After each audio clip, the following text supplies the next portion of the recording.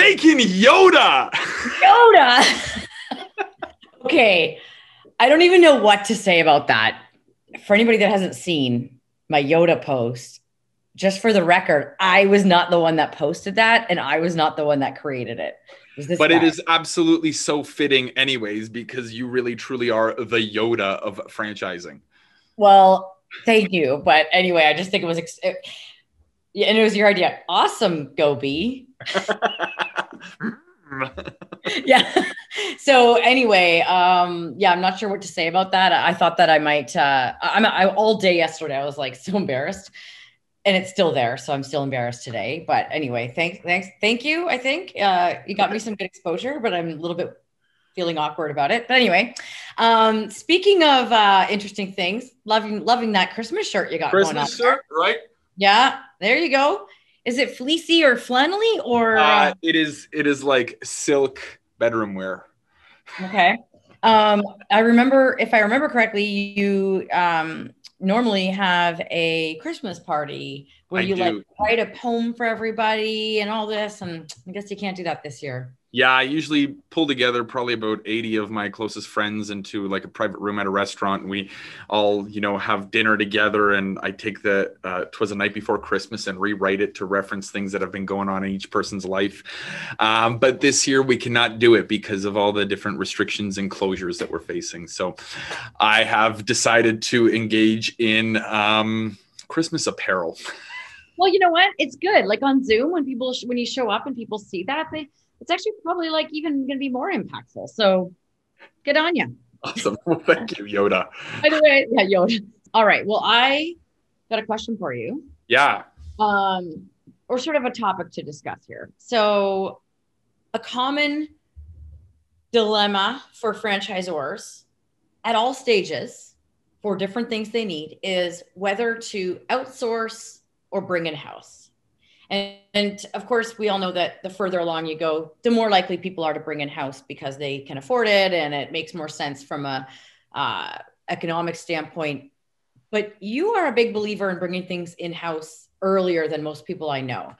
And there's others in my network that have done this too. And I think it's interesting because when you bring somebody in-house, you take on that responsibility, and you potentially, you're hiring somebody, dealing with all that. So let's just chat a little bit about some of the things the reasons that you believe in that. So let's just do a hypothetical example, almost like a case study where let's talk about marketing, your favorite topic, one of them, besides economic moats. But say somebody's trying to figure out, should I hire out somebody to do my marketing as a franchisor, like FranDev marketing or whatever, or should I bring on a marketing person? I'm early stage. I've only got one franchisee and I don't have a lot of money because I'm bootstrapping, because no one told me that it was going to cost me like $1 million to franchise.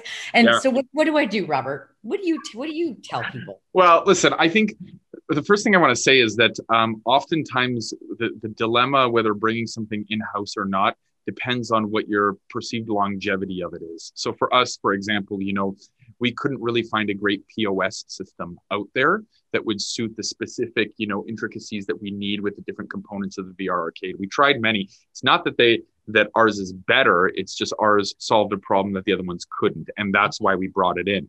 But you have to think about the longevity of that department. Okay, so we build our POS system. Now I've got a bunch of internal developers.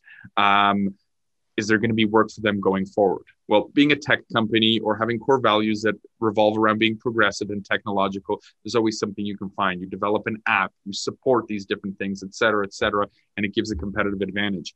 But when you're talking about something that's a lot more static, like marketing, everyone always needs marketing. There's this phrase out there that says that the man who doesn't market to save money is like the man who doesn't wear a watch to save time. You need it. It's kind of the similar question is, what are the pros and cons? There's a lot of marketing agencies out there, and a lot of them have very similar pitches. So it's very difficult to discern which one's better. And if you spend some money testing one out and another one out, you may only get through 3 out of 100 before your entire budget is blown. So when you consider safety, it may be safer to bring it in-house because it may be more affordable. Oftentimes it is, because there's less sort of red tape between different levels of management and project manager and all that sort of stuff. It makes you a lot more nimble. So if you need something done, you can call up your marketing person and be like, hey, can you quickly switch this campaign and target it towards this person? Yeah, boom, boom, boom, because it's their job and they report to you. Whereas if you're going with a third party, there's probably, maybe we need to adjust the statement of work and we have to clear that past management. And maybe we have to adjust how we're going to bill you now because of all this sort of stuff. So it becomes a longer process. But whether it's marketing or any other type of internalization of a process, you also have the opportunity to build a team which contributes to your culture, and that team, because presumably they've bought into the culture and your mission and core values, they can also relate to what you're trying to do, whether you move fast or slow or whatever it is. They're on board. They understand your business to a deeper degree. That was a lot, right? It's just yeah. Well, I really wanted to jump in a couple times, but I didn't want to interrupt you, which is unusual for me. I usually just interrupt, but I was like, I'm just going to let him talk. Okay. So it's the thing that I hear people saying is like, well, what do I do then to get them, trained up and all that, to get them to a point where they're as expert as those people that would be already trained? Right. Well, the thing is, you have to hire for compatibility. You hire compatibility and you train competency, or whatever the phrase is there. So if you're bringing in a development person, they have the skills in how to build software. You bring in a marketing person, they have the skills on how to market. What you're training them is your company vision and your core values to put them on the same page. That's what you're training them. If you're worried about bringing on a marketing person and not being a marketing person yourself and worried, how am I going to train them to, then you may be in the wrong mindset. You've got to surround yourself with people that are better and more experienced than yourself, and allocate resources to places where you have a deficiency, like legal or financial or marketing, rather than where you're already an expert. If you're already an expert, double down until you can afford to outsource that to staff or a third party. Actually, I say that a lot when people ask me what they should outsource and why don't I just have an actual template for the growth of a franchise? And I'm like, well, it's different. Like you might have some really natural skills at something like marketing or whatever, or tech. And so then you don't bring someone and you bring instead somebody to do this other thing that you don't have skills. So it really depends on the franchisor.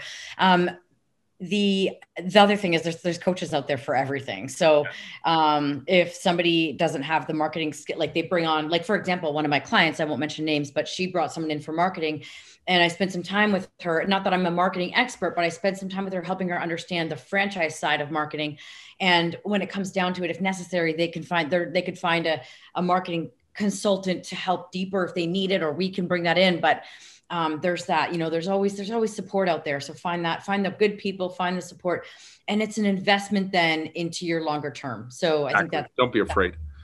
No, just real quick on the software thing. You guys, you made a really good point about the custom, because it needed to solve a need.